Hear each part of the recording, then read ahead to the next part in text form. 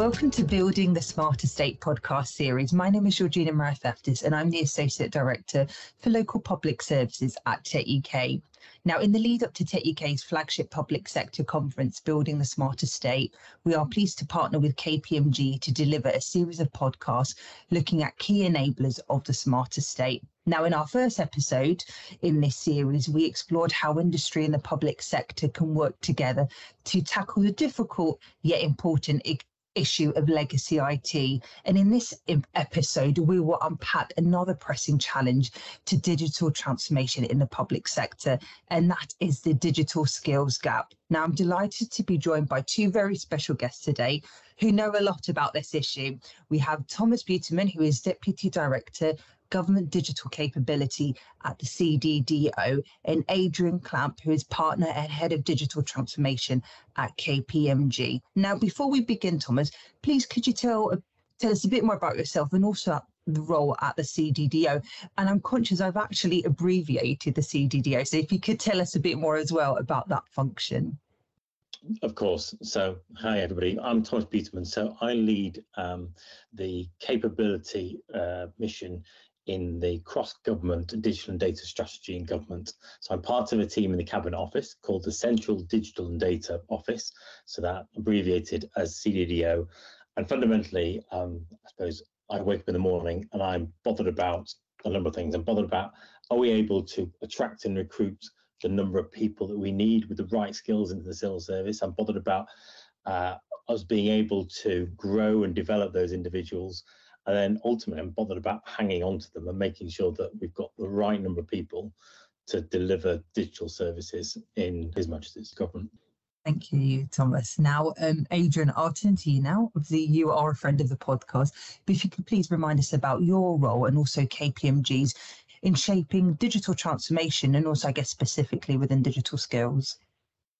Yes, thank you. And great to be here today. I lead an area of services that we call the connected enterprise, but is effectively digital transformation of an enterprise or a business or a government department around the needs of its citizens and colleagues end to end.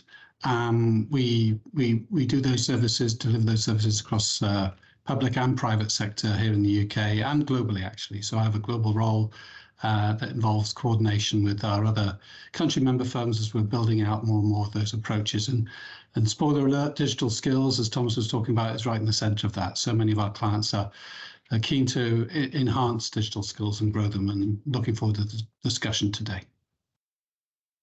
Thank you both. And also we were delighted to have both of you actually on our digital skills workshop, which we were also running in partnership with KPMG and the wider public sector in the run up to the conference in September. Now, at that workshop, Thomas, you were very optimistic. So I'm hoping we have that same optimism in today's recording of the podcast as well. Now, before we kick off, it will be really good to understand, what that digital skills gap and challenge looks like. So if I can come to you first, Thomas, just to kind of give us the context there. What does that look like?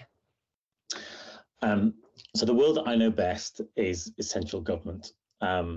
And in our world, we think about, I suppose, the gaps and the challenges, but also where the strength is in terms of two distinct groups. So the first group is all of those digital makers, our software engineers, our delivery managers, our architects, who all help to build digital services that genuinely make a difference to our citizens. The other group is everybody else in the civil service, all of those other 450,000 civil servants who we need to have a level of skill and confidence in order to fully exploit the potential that digital and data has. In terms of those digital makers, we have currently in government about 20,000 digital makers, digital professionals, but we have a gap. And the gap is, at the moment, circa, we have something like 3,000 to 4,000 vacancies, which means that we either have a shortfall in our ability to deliver services, or in most cases, we look to plug that gap with support from other organisations outside of the civil service. So that gives you a sense of the kind of the gap that we're facing. In terms of the rest of the civil service, we're putting a lot of energy into upskilling all levels, but prioritising the first instance our most senior leaders in government, making sure that our COOs, our CFOs, our HR directors are all equipped and ready and able to understand their role in leading digital transformation and helping make sure that we get the very best of the potential that digital and data technology gives us. Thanks, Thomas. And I think that's a really important point as well, in terms of what you kind of alluding to, the importance of having that digital leadership as well. I guess that leadership, by being digital by default, by saying, actually, this is really something is important and that we need across central government in particular. Now, given that, Adrian, if I can come to you, what do you think is the right mix of digital skills needed to, really push and I guess elevate digital transformation within public services? Well, within public services, I definitely would bow to Thomas's knowledge in his role, but definitely from the outside, as a service provider, we really welcome that move, thinking in the broader sense about digital, beyond the professionals or the makers, where we've all been very, focused on having enough cloud engineers and enough data analytics folks, etc., into that broader thinking that now, CDDO are leading on, the leadership of these departments, just as we see the leadership of private sector businesses. They need to embrace these new skills. Digital is not, if you like, a technical skill. We're in a digital world. Citizens want to very often engage with government services in a digital way, and leaders now need to lead their organizations, whether it's public or private, in a digital world, and that involves some hard skills, things to learn that might be new to them. They maybe didn't grow up in a technical domain. Many of our leaders have grown up, in other domains, so they need to know a bit about the cloud, know a bit about, data analytics, but also how to lead in a digital world involves some softer skills as well. Becoming a servant leader some of the time and empowering more teams. So definitely recognize that and applaud that. And of course, there's another part of that group, that everyone group, are those that particularly engage a lot with technologists, with the makers, in redesigning services, whether they're on a big program or a smaller program or in a function. They need a way of understanding their role, in a digital engagement, where they might be representing what the customer wants or the citizen wants. So there's a lot to do about it. It does seem to us that there's this great direction now from the centre of government. I think that's a really important point, Adrian, in terms of also outlining what we need, not just from kind of the public but private sector, because ultimately we're all part of one ecosystem. Suppliers are value-added partners to central government, the wider public sector, so it's really important that we are moving in that direction there. So I guess going back to the challenge but also the opportunity, one is attracting and retaining, and the other is upskilling the existing workforce. So if we focus on the latter for now, how do we upskill the workforce to sustain and deliver digital services that ultimately meet the needs of citizens in that smarter state? And I think you both touched on in terms of how do we get this as a priority for public sector leaders, and it's great to hear the work of CDDO and Thomas, what you've mentioned, what you're doing now. So if I can go to you first, Thomas, in terms of how do we build on that good work? So the way we approach it is, I think, first starting with understanding what are the attributes of those services that we want to be able to deliver for citizens. Obviously, then these services, they need to be safe, they need to be secure, they need to be scalable, but critically, they also need to meet user need.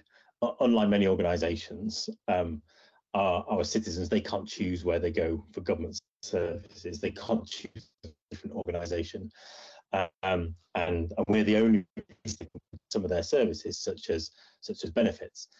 So we need to be really clear, what are the services, and then how does that correlate back to the skills that we need, and to follow that thread through. one of the roles that's grown the most in the last 2 to 3 years is that of a user researcher. We recognise better than ever before the needs to really understand the needs of our users, to be able to hear and understand and act on those seldom heard voices of people that are in some of our most marginalised communities across the UK. So being really clear about what are the services, what are the standards of those services, and then how does that correlate back onto our skills means that we can start to codify and count and quantify ultimately the size of the gap in very specific ways, by grade, by role type, by skill. And then that gives us the basis of our I suppose, our understanding of what is the gap that we're looking to fill. So for us, our focus is on probably 2 or 3 key areas. The first one is on making sure that we have a really compelling employee value proposition, so we are able to attract in new talent, but then also hang on to our existing talent. And that means all those different things that we want from a job. All of us, we want purpose, we want to work in a fantastic team environment, we want autonomy to do what we want, and we also want to be paid, right? We want to be paid what we feel is fair and right for the roles that we do. And then the second key strategy we've got is growing from within, and making sure that all of our existing staff have the opportunity to develop to their full potential, and that their managers right behind them and the environment is set up. And then I think you also asked the question about leaders, about how we get that change in attitude, that change in belief from leaders. And in our case, it means, well, frankly, starting from the top, making sure that all of our perm secretaries, who are essentially the CEOs of their own businesses, their own departments, understand the importance of this and are able to role model it and cascade the criticality of it to their teams. And that's exactly what we've done in CDDO. So all of those permanent secretaries come together every quarter to talk specifically about our digital and data strategy. There are then multiple groups where we cascade the importance down, and then step by step, we are upskilling and supporting all of those leaders to understand more about digital data, to provide a safe environment for them to be able to ask lots of different questions, so they feel themselves able to take advantage of digital data. Fantastic to hear exists. Adrian, is there anything you wanted to add in, in particular, I guess, as well, what role can the tech industry play in terms of transforming that mindset and helping public sector leaders?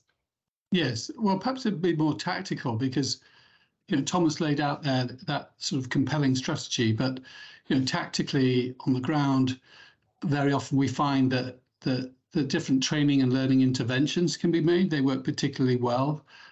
So with leaders, at that permanent secretary level, those senior leaders, yes, they'll need to go on some courses, but often there's coaching. There's guidance and role playing. Scenarios that there's a new way of working, as Thomas said, actually, and going on a training course, once for every few months, has its place, but sometimes there's more that's required. And then for everyone, at different levels, sometimes it's training just in time. Sometimes it's learning in the flow of work, as it's called, in role-specific, tailored, pathways that can be taught to people. And now training can be delivered in bite-sized chunks. People often are working in a hybrid way. They won't want to necessarily come into a physical training classroom. There might be some digital learning, but people get digital fatigue if it's too long. So it's actually the design of the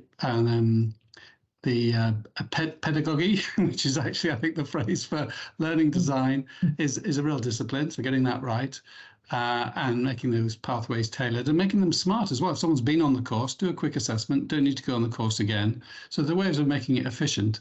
And you asked about the private sector and service providers. I think it's incumbent upon us as an industry to play our role in supporting this government agenda.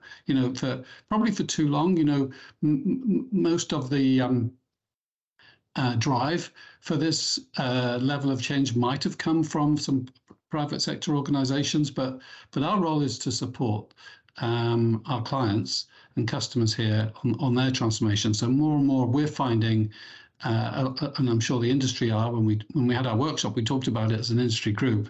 We're being asked to, in our proposals, discuss, how are we going to deliver skills transfer? How are we going to engage with colleagues and make sure that whatever we're delivering is sustainable?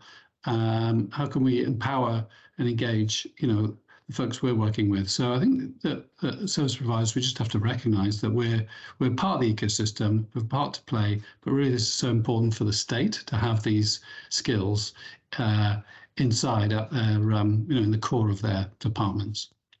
Yeah, absolutely, we cannot sustain a smarter state, can we, without the necessary skills and people at the heart of that. My next question was going to be, how do we attract and retain digital skills within the public sector? But would the answer be the same, I guess, as the above in terms of upskilling, wanting to work somewhere with purpose? Hopefully that is what, would keep someone and feel valued, why they would want to stay within an organisation, because they can see that, opportunity for progress, but also challenge. So, Thomas, I don't know if you approach it, upskilling, attracting, retaining into different ways, or if it's kind of part of the same puzzle. I think it's absolutely part of the same puzzle. I personally believe there's a compelling reason why people will join the public sector, and it comes down to that balanced EVP. And there are few places, if any, that talent can go to work on the scale and the challenge of the different projects that we work on, that are ultimately, I suppose the lifeblood of many of the really important systems that we all rely on as citizens of the UK. That purpose is a really important part of our EVP. Also, equally important is the opportunity to have, really fulfilling, exciting careers where you get to both work on different projects, but then also learn and develop and grow as an individual. All of those things are really important. And when it might be that in some cases there are some genuine challenges in us paying at very high levels of pay compared to some of the private sector market leaders.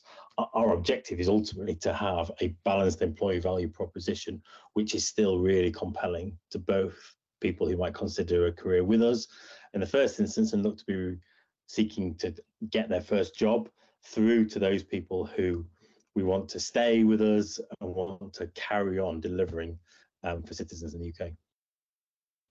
Fantastic. Now, Adrian, I wanted to come to you in terms of as the industry voice, moving slightly to a different topic, but within skills, looking at legacy IT. That was one of our first workshops. And again, even within legacy, when we were discussing how do we reframe legacy IT, I'm sure it came to no surprise to no one that, skills came up in terms of, the existing skill set, but how do we, attract, new people and talent to want to work within the public sector where maybe they don't, maybe want to work on legacy IT. How do we overcome that knowledge gap when it comes to legacy tech and skills, Adrian? Yeah, I think that's a real challenge at the moment, to be honest with you. It's not something that, and it's certainly not restricted to public sector. I think so many of our, UK banks and building societies and insurance companies, etc., run on legacy systems that have been around for a while, that might have been built on languages that are no longer as fashionable as they were when they started out. And many of the engineers who built those systems are now retiring or have retired. And so there is a question, isn't there, of resilience of these systems, and how do you encourage the next generation of developers to learn about them? In a way, it echoes what Thomas has been saying. Identify what's important, make people feel that it's part of their employee value proposition to be trained on those technologies, and there's an enjoyable career ahead of them. Many of these legacy technologies underpin the services that we operate day to day. The core banking systems that pay your wages, that travel systems that when you get on an airline, or the health systems as well. So if you're attracted to working on large technologies that have purpose behind them, that actually do affect people's lives on a day-to-day basis, then there's an employee proposition there. I just think we need to take care of those learning pathways. People do not, although there's often a pay gap and pay differentials between different sectors within our economy, not just public and private, even within obviously the private sector, some sectors pay more than others. It tends not to be in our research the real reason, the main reason, the number one reason people choose an employer. It's purpose and opportunity to grow, opportunity to advance and learn different things and experience variety. So all of that talks to, I think, how training and learning can be central, even more central, to the employee proposition.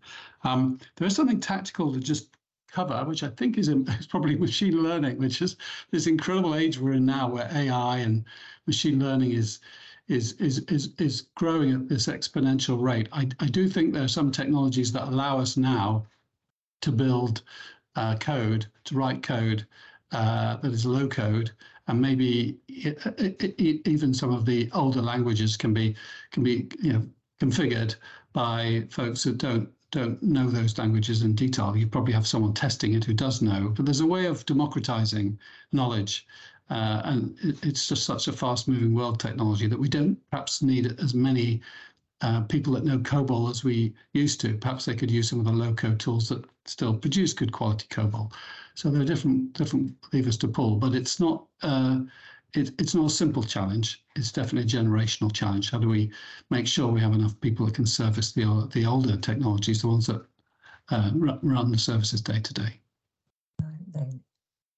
Exactly that. And I love that phrase of democratizing knowledge. And I'm just going to build on what you said. In the news, constantly when we're talking and thinking about emerging technology, AI comes to mind. And, most recently, the use of generative AI. I wanted to ask kind of what impact do you think that has on the digital skills landscape in the UK? And Adrian, if I can come to you first, because it was really interesting what your answer was for legacy IT in terms of that approach.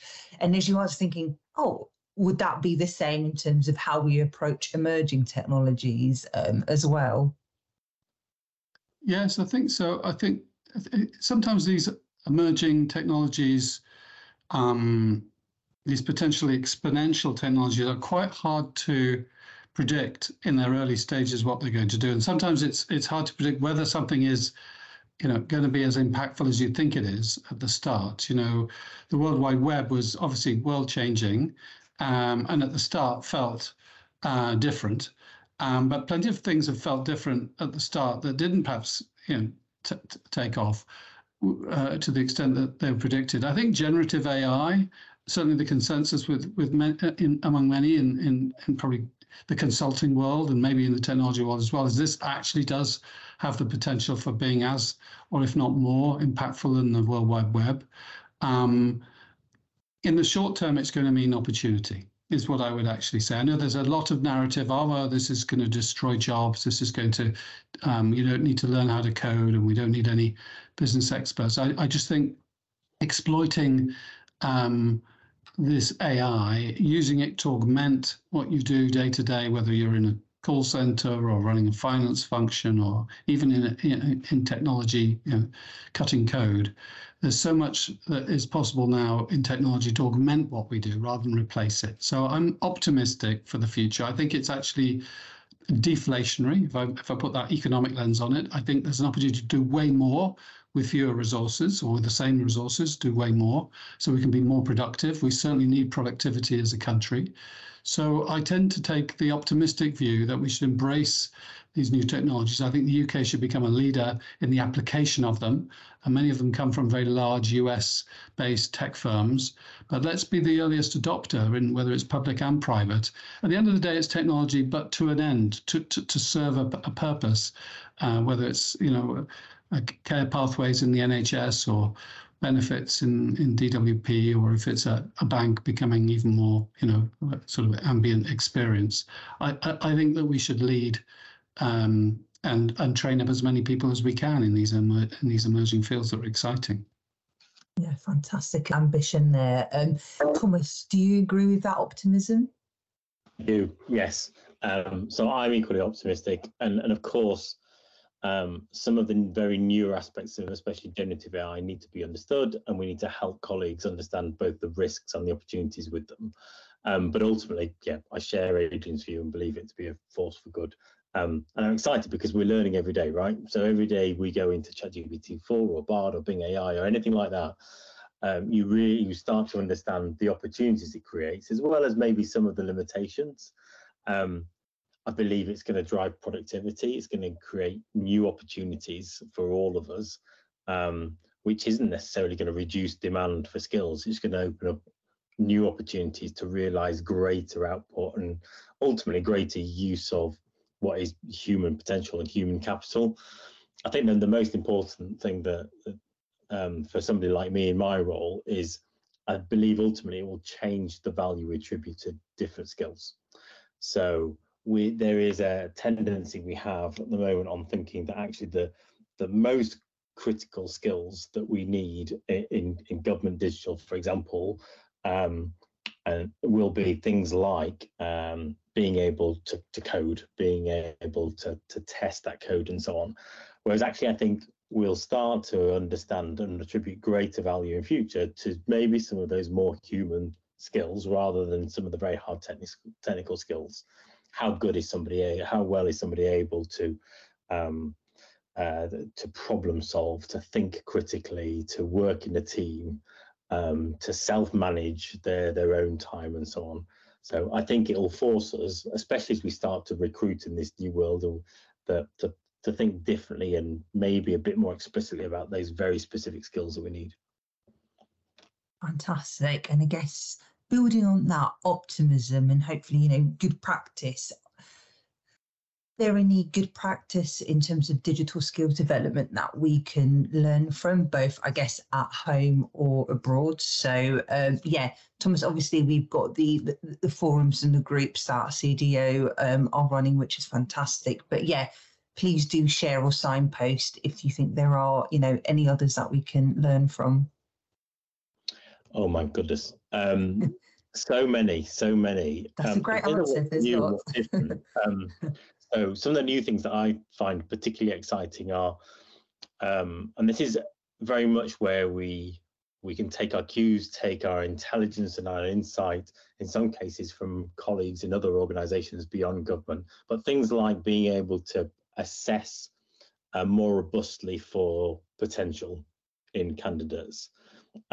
So rather than maybe relying on traditional sort of behavioral assessment when we're looking to recruit people, finding new and different ways to actually really get to the heart of what's someone's potential. So even if they're not able to give an example of, for example, I can tell you about a time when I did X, Y, and Z, we'll start to use agents, we'll democratize it, I suppose, open out new opportunities by really understanding what is an individual's potential for a particular role, even if they've not had exposure to some of the more specifics in that role. And there's definitely some great practice we're seeing from other organizations that we're looking to adopt into government. And then similarly, to come back to the learning theme, there is some really strong examples in the market at the moment of quite innovative learning platforms that allow an individual's learning to be tailored to their needs, to be built around what they need to do, to again use Adrian's phrase, sort of be built into their workflow. They're all examples of really good practice that I think government can do more with and exploit better. And Adrian, obviously you work with a number of partners across public and private sectors. I'm sure you've got lots as well to add to this. Yes, I think those I'm particularly taken by that use of AI, the beginning use of predictive AI in those learning platforms. So I was talking about, personalize the pathways through. And I think where we're going, and I don't think it's too out there to say it, but they will over time have personalized learning assistance. And just think about the number of folks in the UK are excluded, from the digital economy, whether it's, demographically or vulnerability, or just the fact that they did the wrong A levels or GCSEs or didn't do A levels. but are in the workforce. And now, it's not my phrase, but I love it too, this democratization of knowledge that now the natural language interface allows, and personalize. Some people learn things at different paces, and some people are more experiential learners, some people are verbal learners, people learn in lots of different ways. I've been quite inspired by the Khan Academy. I know that's not a British thing, but if you know what I mean, is an Indian chap who left a great university, but he was coaching his cousins in maths and science, and they were doing the equivalent of GCSEs in the US on the side. And he created these little training courses on YouTube, and now that's become a huge learning service. And thousands of people learn, and even schools have been set up to apply the Khan Academy. What really caught my eye is the learning outcomes from that type of individualized learning, where the teacher is still in the classroom, but they become the coach and just check in on everyone, where the learning is more immediate and digital, and people learn at their own pace, even though it might take you a little longer than some other colleagues in the first few modules. When you've got it, and then you can progress. The overall outcomes are way, way better than other forms of learning. So I think we are, in a scary way, I hope it's not too scary, moving towards more personalized learning coaches and pathways, rather than all having to sit in classrooms along with everyone else.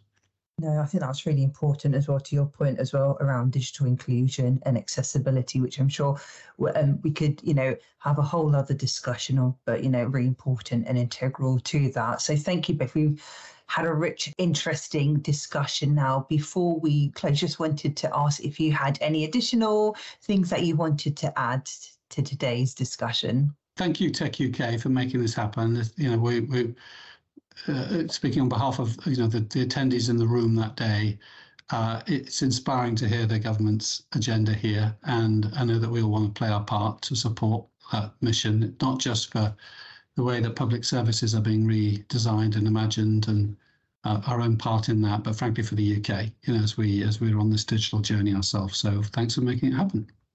Fantastic. No, thank you, Thomas and Adrian, for your excellent insights.